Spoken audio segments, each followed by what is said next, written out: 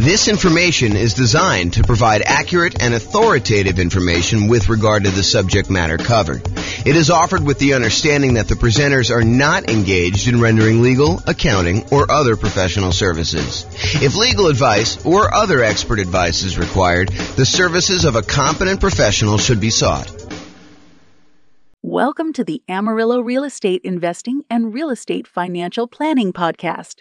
Learn all about investing in real estate in Amarillo, Texas, with a combination of real estate financial planning and modeling with numbers specific to Amarillo, plus syndicated, more generalized recordings of live and pre-recorded real estate investing classes, not all of them specific to Amarillo.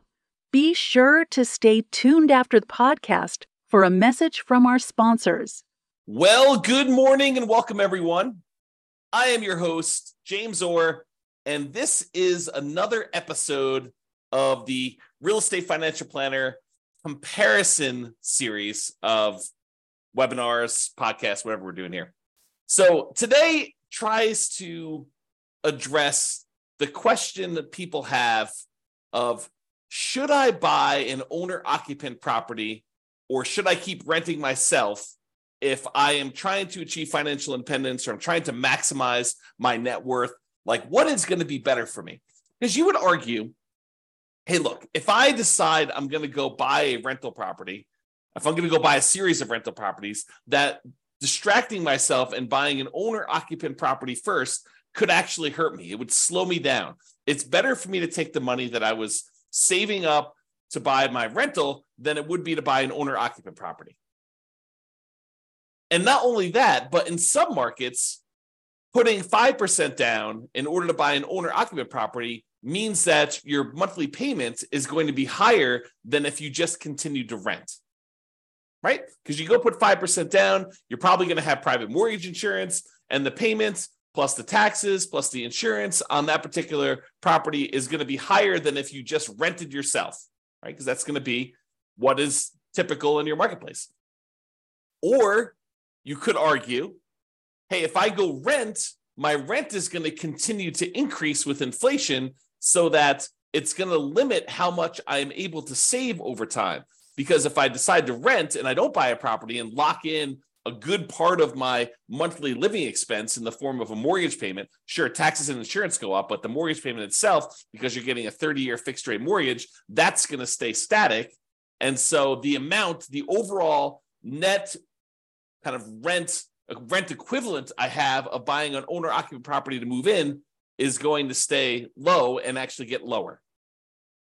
It may be higher at the beginning, but overall, the payment for owning a property tends to go down over time because the mortgage payment, the principal and interest part of the mortgage payment, is fixed. And with the rising cost of things, inflation, that tends to look cheaper over time. And at some point, those lines tend to cross, right? Where it tends to be more expensive to buy a property to begin with. And even with taxes and insurance going up, the net overall cost to own a home tends to go down a little bit over time. Whereas when you rent the property and you just live there, the cost of rent just tends to keep pace with inflation and keep going up and up and up and up and up. And eventually those lines cross and it becomes better for you to have bought a property. But is it better for you to rent and to use that money to acquire rentals? Or is it better for you to buy a property, slow your roll a little bit, acquiring the first rental, and then, eventually buying rental properties, but you're living in a property that you also are an owner of? And then there's the whole discussion of eventually the property that you're living in, if you go and you buy one, you no longer have a mortgage on it at all, which then even reduces what you need in order to be considered financially independent. If you were earning $10,000, if you were spending $10,000 a month on all your expenses and $2,000 a month of that was your mortgage payment, well, eventually when your mortgage payment goes away, you no longer need to achieve $10,000 a month in passive income from your investments in order to be considered financially independent. Instead, now, because your mortgage payment is paid off and you no longer have that $2,000 a month mortgage payment, you really only need $8,000 a month to be considered financially independent. Sure, you still need taxes and insurance and maintenance and all that other stuff on your property that you live in, but you don't have that mortgage payment anymore. So your overall cost in order to be financially independent, the bar has been lowered. So all of these things come into play when we ask ourselves today, is it better to rent or buy an owner-occupant property for 5% down when we're otherwise buying 25% down rentals? That is what we will plan on discussing today and what we'll go into detail on. So what I did is I modeled this for over 300 US cities. And so each city's got its own home price, rent, taxes, insurance. The amount of money that people earn in each city is a little bit different. It's basically enough for them to go buy a property in that city, so that we don't have somebody, I don't standardize the income so that somebody who would otherwise be able to buy a property in like Mobile, Alabama would not be able to buy a property in LA. So we do adjust for income. But when we adjust for income, we also adjust what they need in order to be considered financially independent. So if we give someone a higher income, it means that their threshold for being financially independent also has gone up. It's commensurate with the income that they were earning. They have to replace their job income in order to be considered financially independent. It's another way of saying that. Okay, so we modeled this for 300 cities, and you will see which one is better. Because I think there's a debate, right? Which one of those factors is going to be the most powerful? What's going to be the biggest impact, and what is going to be the biggest limitation for someone wanting to achieve financial independence? And then not only financial independence, but which one leaves you with the highest net worth and which one's riskiest? Because I think all of those things are factors in which one we do. Okay, so in both scenarios, kind of like we're comparing A to B, they're going to be buying 25% down payment rentals. The idea is that the strategy is you're going to save up 25% down plus some reserves and all that other stuff, and you're going to go buy rental properties with that. The difference is going to be one person's going to rent, the other person is going to buy an owner-occupant property with 5% down first.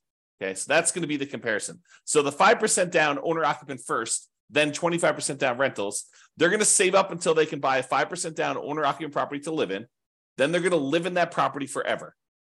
Then they save up until they could buy a rental property with 25% down, plus closing costs, plus reserves on every property that they own, okay, including their personal expenses. And they will repeat that until they have up to a maximum of 9 rental properties, each that they bought with 25% down. With the other strategy, remain a renter yourself, then 25% down rentals, which I'm calling 25% down, no owner-occupant, no OO. Then you remain a renter for the entire time, and your rent goes up with inflation, just like the rent on the properties you're buying.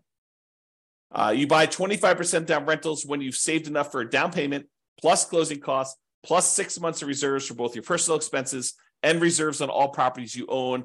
And you also still need to be able to qualify for that loan for 45% debt to income ratio. So all the qualifications for buying the 25% down are the same regardless of which strategy. Just in one case, we're buying a 5% down owner-occupant property first, which could impact their ability to be qualified to buy the rental property. Because if you're buying a property with 5% down, then you need to be able to cover that payment. And if it's higher, that could limit when you can buy your rental. You may have enough for down payment, but your DTI may not be in line. And that actually is calculated in our modeling. So realize that that could be a factor for some cities. Okay, I put the URL on the screen if you want to go, dive deeper into the charts and see the results for your specific city, because I'm going to do the aggregate. But if you want to drill down and see it, I'll put the link in the show notes, but it's also on the video right here. So if you want to go look at that. All right.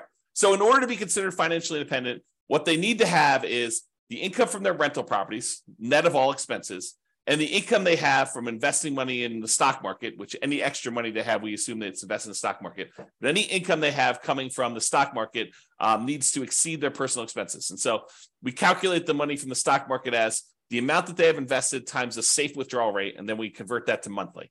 So if they have $1 million and you're using the 4% safe withdrawal rate, which is what we use, they're generating about $40,000 a year from any money that they have invested in the stock market. You divide that by 12, and that's about what we credit them to see if they are financially independent when we're doing that calculation. For the rental property income, we basically take all the income from rent and any other income they get, and we subtract out all the expenses, including vacancy, principal payment, interest part of the payment, taxes, PMI, any property owner's insurance, maintenance, and management. So we subtract out all those expenses on the property, and whatever they're left over is a net positive cash flow. So those two things combined, for the sake of this modeling, is what counts. If you're doing other modeling, we also would count normally Social Security, any annuities that they have, and any pensions that they have. But in this case, that doesn't apply. There's none of those that get applied in this particular set of modeling that we did. Okay. All right. So assumptions. So each city's modeling uses their own median home prices and the estimated rents on those properties. I'm not an expert on all 304 cities that we basically did this modeling for. So if you happen to go drill down into your city and you're like, James, your numbers are off a little bit, the rents are a little bit higher, or the property values are a little higher, or taxes are a little bit lower, or whatever it is that you think is off, reach out to me and we can make those corrections, rerun all the numbers, and it'll update everything for us. Okay. So go ahead and reach out if you have that there. Also, we did not apply any of the 88 strategies that we have to improve cash flow. Kind of known for these 88 strategies that we have for massively improving cash flow on rental properties. And we did not apply any of those strategies at all. So this is sort of just like out of the box, not optimized strategies. Okay. Now, the job income, as I mentioned, does vary based on the city so that they can afford a property in that market. But we do consider that to determine whether they are financially independent, because they have to replace that job income. So for those who much is given, the amount that they're earning from income, much is also expected. So if you're living in a city that the properties are cheaper, you don't have to make as much money, and you don't have to replace as much money in order to be financially independent. When you live in these more expensive cities, you do have to earn more money. Okay. We start with just enough down payment to buy that 5% down owner-occupant property. Even if they're not buying the owner-occupant property, everybody starts with the same amount to try to make this even. Okay, so that's sort of like a head start to get them to that first 25% down payment if they're not buying the owner-occupant. Otherwise, they have enough to buy that owner-occupant property pretty much upfront, because we give them 5% down plus 2% in closing costs to help them acquire the property. So basically, that would be what they need. So they still need reserves. So it may not be that they're buying it in the initial month. When they're doing the nomad model, which they're not, they would be moving out of their properties, but they're not doing that in this case. So I'm going to make a change here.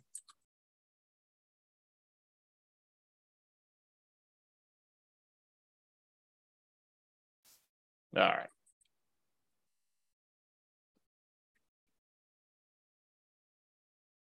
There we go. So interest rates. So when buying the owner-occupant property, we assume they're getting an interest rate of 6.5% when they put 5% down. But in addition to that, they will have private mortgage insurance. That private mortgage insurance is because they put less than 20% down, and that would actually go away once they get below 80% loan to value. So it would be there until they get to 80% loan to value, then that would drop off, and that would make their housing costs a little bit less at that point. When they're buying rental properties, because they're putting 25% down, their interest rate is estimated to be 6.75. Okay. And they do not have PMI in that case. When they have any extra money that they have while they're waiting to do stuff with it, would be invested in the stock market, and they're earning 7% on their stock market investments. And I modeled this out for 100 years. If you want to see all my assumptions, you can go to realestatefinancialplanner.com/model, pick your city or pick one of the special reports and drill down. You can see all the assumptions I use for my modeling. All right, so let's get to it. So financial independence achieved. So which one do you think is going to be better? Is it going to be better for someone to actually buy an owner-occupant property, move in, live there, and then start saving up to buy 25% down properties? Or is it going to be better for them to just remain a renter, start saving up for their 25% down properties, and do that strategy? Well, I will tell you that after modeling this for 304 cities, it is way better, way better for them to buy the owner-occupant property. In fact, in 292 of the 304 cities, it is better for them to have actually bought the owner-occupant property, moved in, and then started saving for their 25% down properties and acquiring that way. Buying that owner-occupant property made a huge difference. Okay, 292 cities out of 304, like 96% of the time, it was better for you to buy the owner-occupant property. In only one city was it better for you to be a renter. In 11 cities, it was the same. It didn't matter. But in one city, it was better for you to be a renter. So go figure. Okay. So this shows you like when the people achieve financial independence. And one of the things I want to point out is there's a lot of them that the reason it's better is because they paid off that owner-occupant property, and that's what moved them over the edge to being financially independent.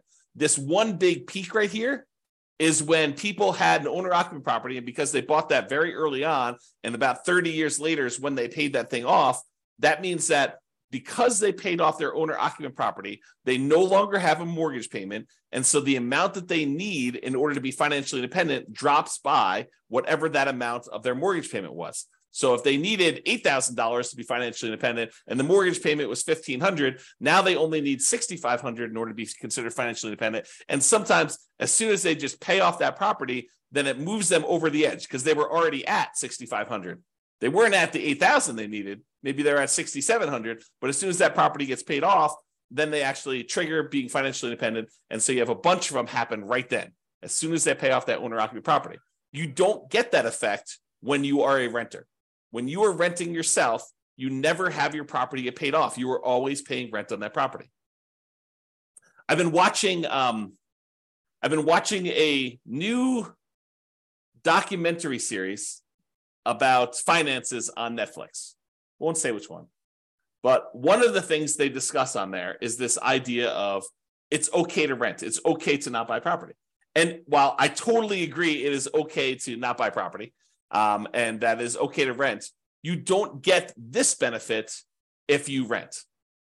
You don't get this benefit of having a house that eventually gets paid off if you rent. Now, you could come at this from another way, right? Like I'm going off on a tangent here, but you could come at this from another way. You could say, look, I'm going to rent and I'm going to take the money that I had extra that I didn't have to pay for my property, which eventually those lines cross anyway. But the extra cost it is of buying the property early on, and you could decide to invest that in something else like stocks or other real estate or crypto or whatever you want to do. I mean, I'm not going to judge you. You can do whatever you want with your money. But if you decide to go do that, and then you take your money and you save up enough, and eventually you buy a free and clear property, I mean, you can get the same effect. It's not like it has to be that you bought the property and you had a mortgage on it. Or you could save up enough money so that the payment is lower than renting. You can not put 5% down. You can put 20% down, 30% down, 40% down, 50% down, and actually have your payment be less.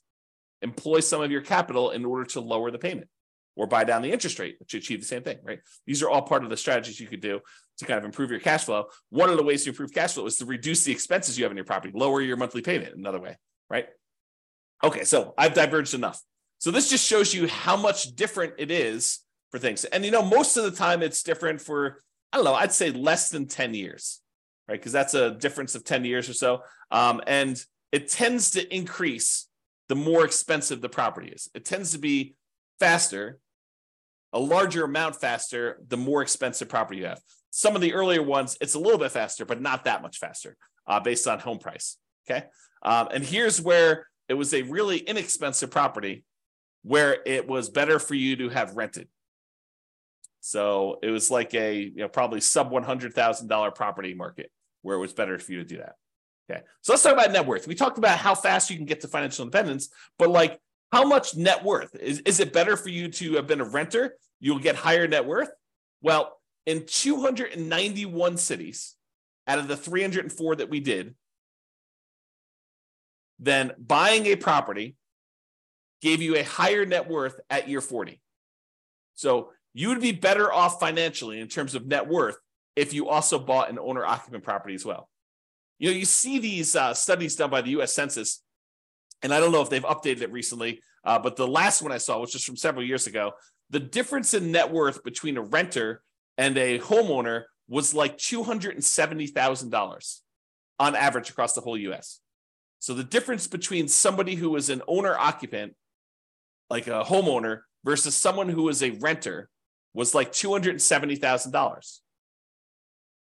So, I mean, we're seeing some of that impact, right? Because some of the money that you're paying, even though you're paying more than what it was to rent in a lot of cities, some of that money gets applied toward building up equity, which counts toward net worth, right?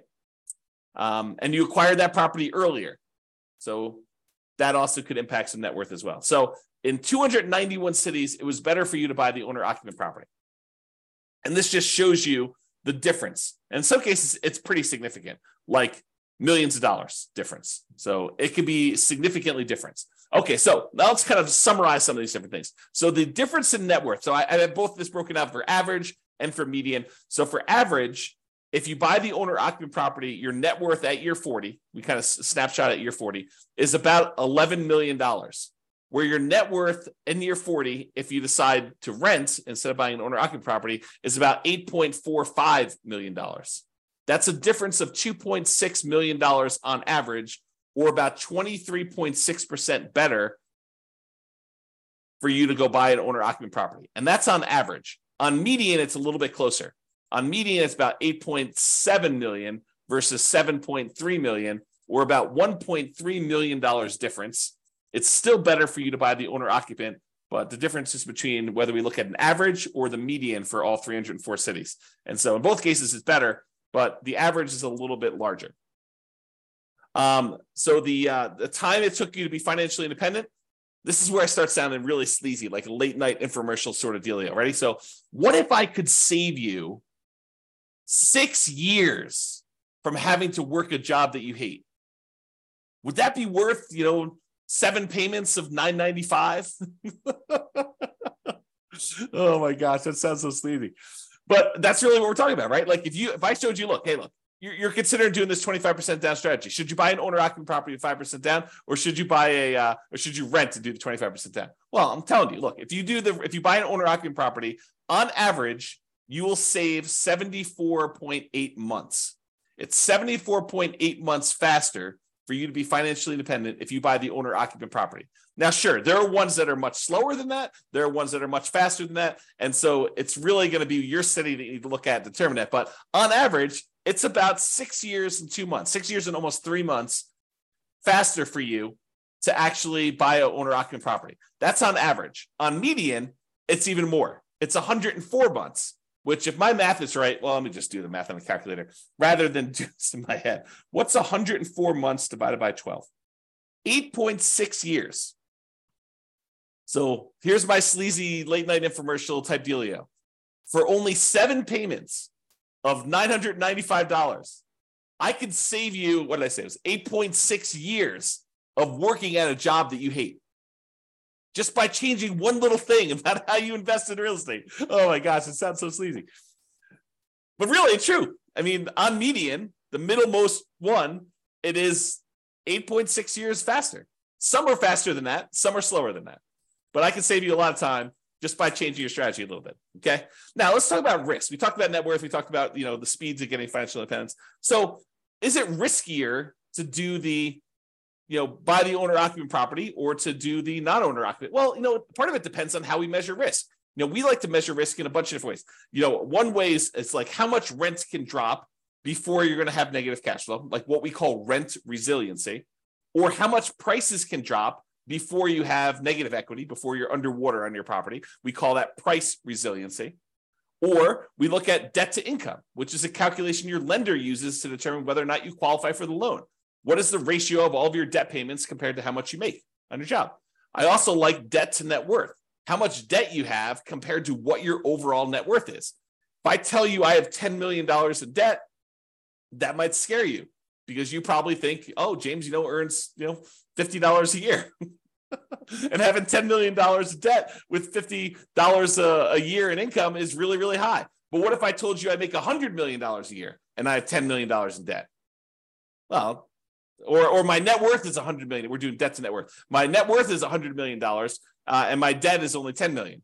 Well, that's a much different ratio. What if I told you there's $10 million in debt, but my net worth is $10 million? Well, that's more of a equal ratio. And finding out which one has a higher debt to net worth is a way to measure risk. But the other one I like too is how much debt you have, $10 million compared to how liquid you are. What if I told you I've got $10 million in debt, but I also have $12 million in stocks where I could go liquidate all those and use it to pay off my $10 million in debt?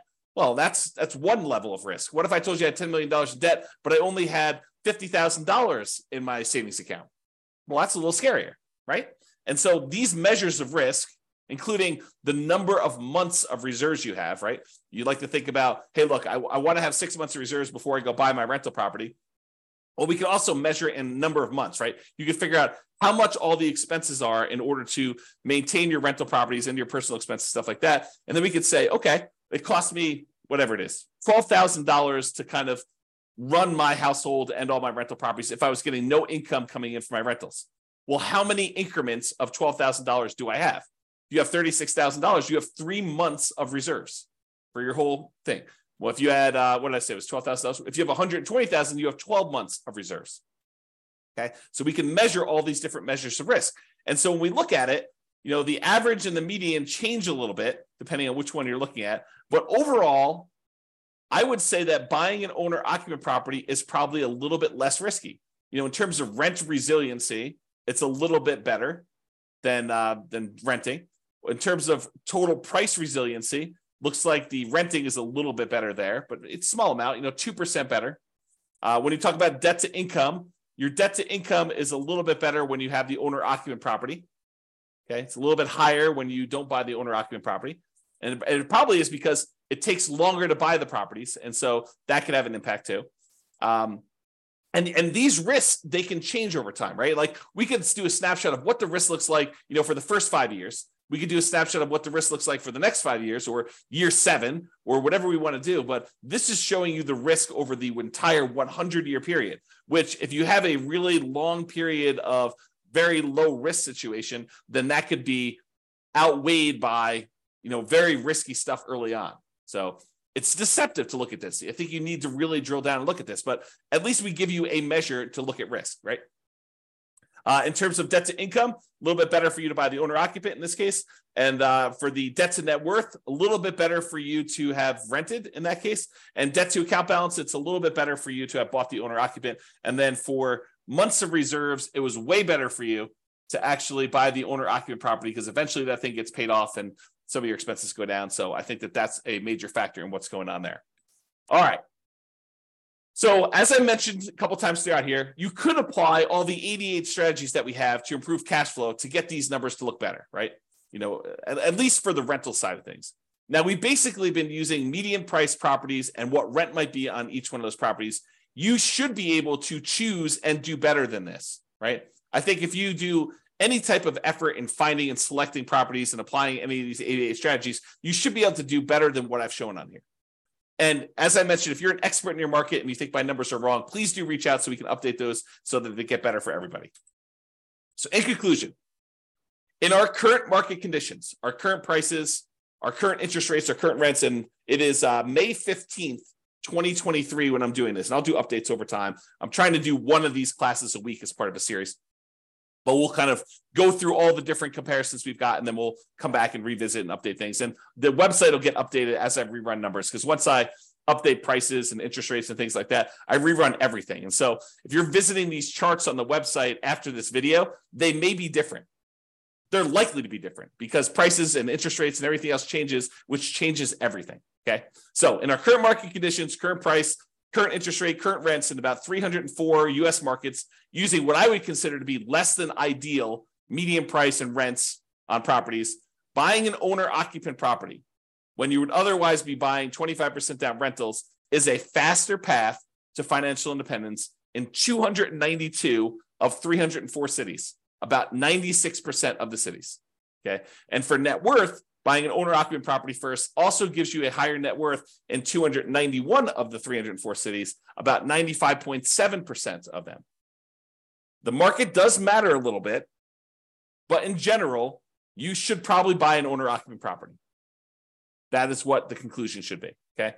It is best if you look closer at your specific market and apply as many of the 88 cash flow improving strategies as practically possible to improve on your implementation. Again, go check out the realestateFinancialPlanner.com/model to be able to see all the details.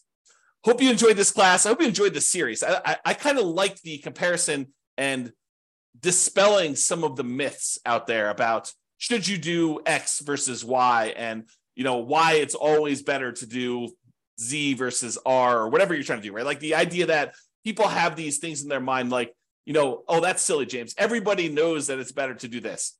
Really? Really? That's a belief you have. And then we go do the math and we find out that maybe it's not even like the majority of the time that is the case. Sometimes it is. Sometimes it's like this, where it's like 96% of the time, it's better to do one strategy than another. But other times it's not nearly as close.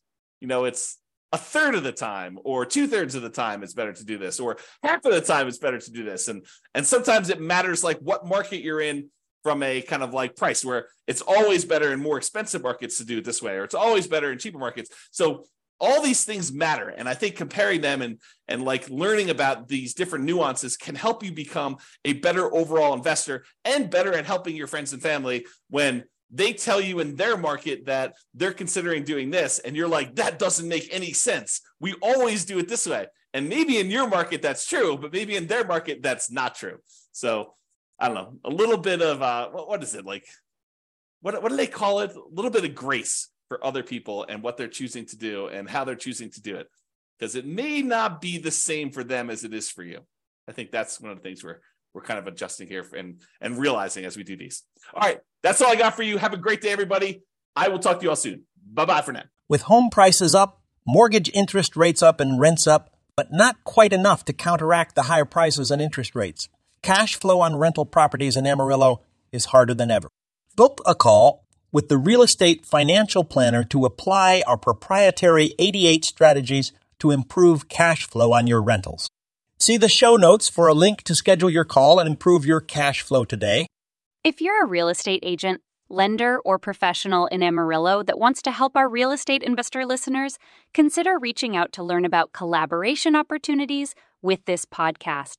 We'd love to add more value to our listeners by having you assist our investors buy, sell, and finance their real estate investments. See the show notes to schedule a call to discuss collaboration opportunities.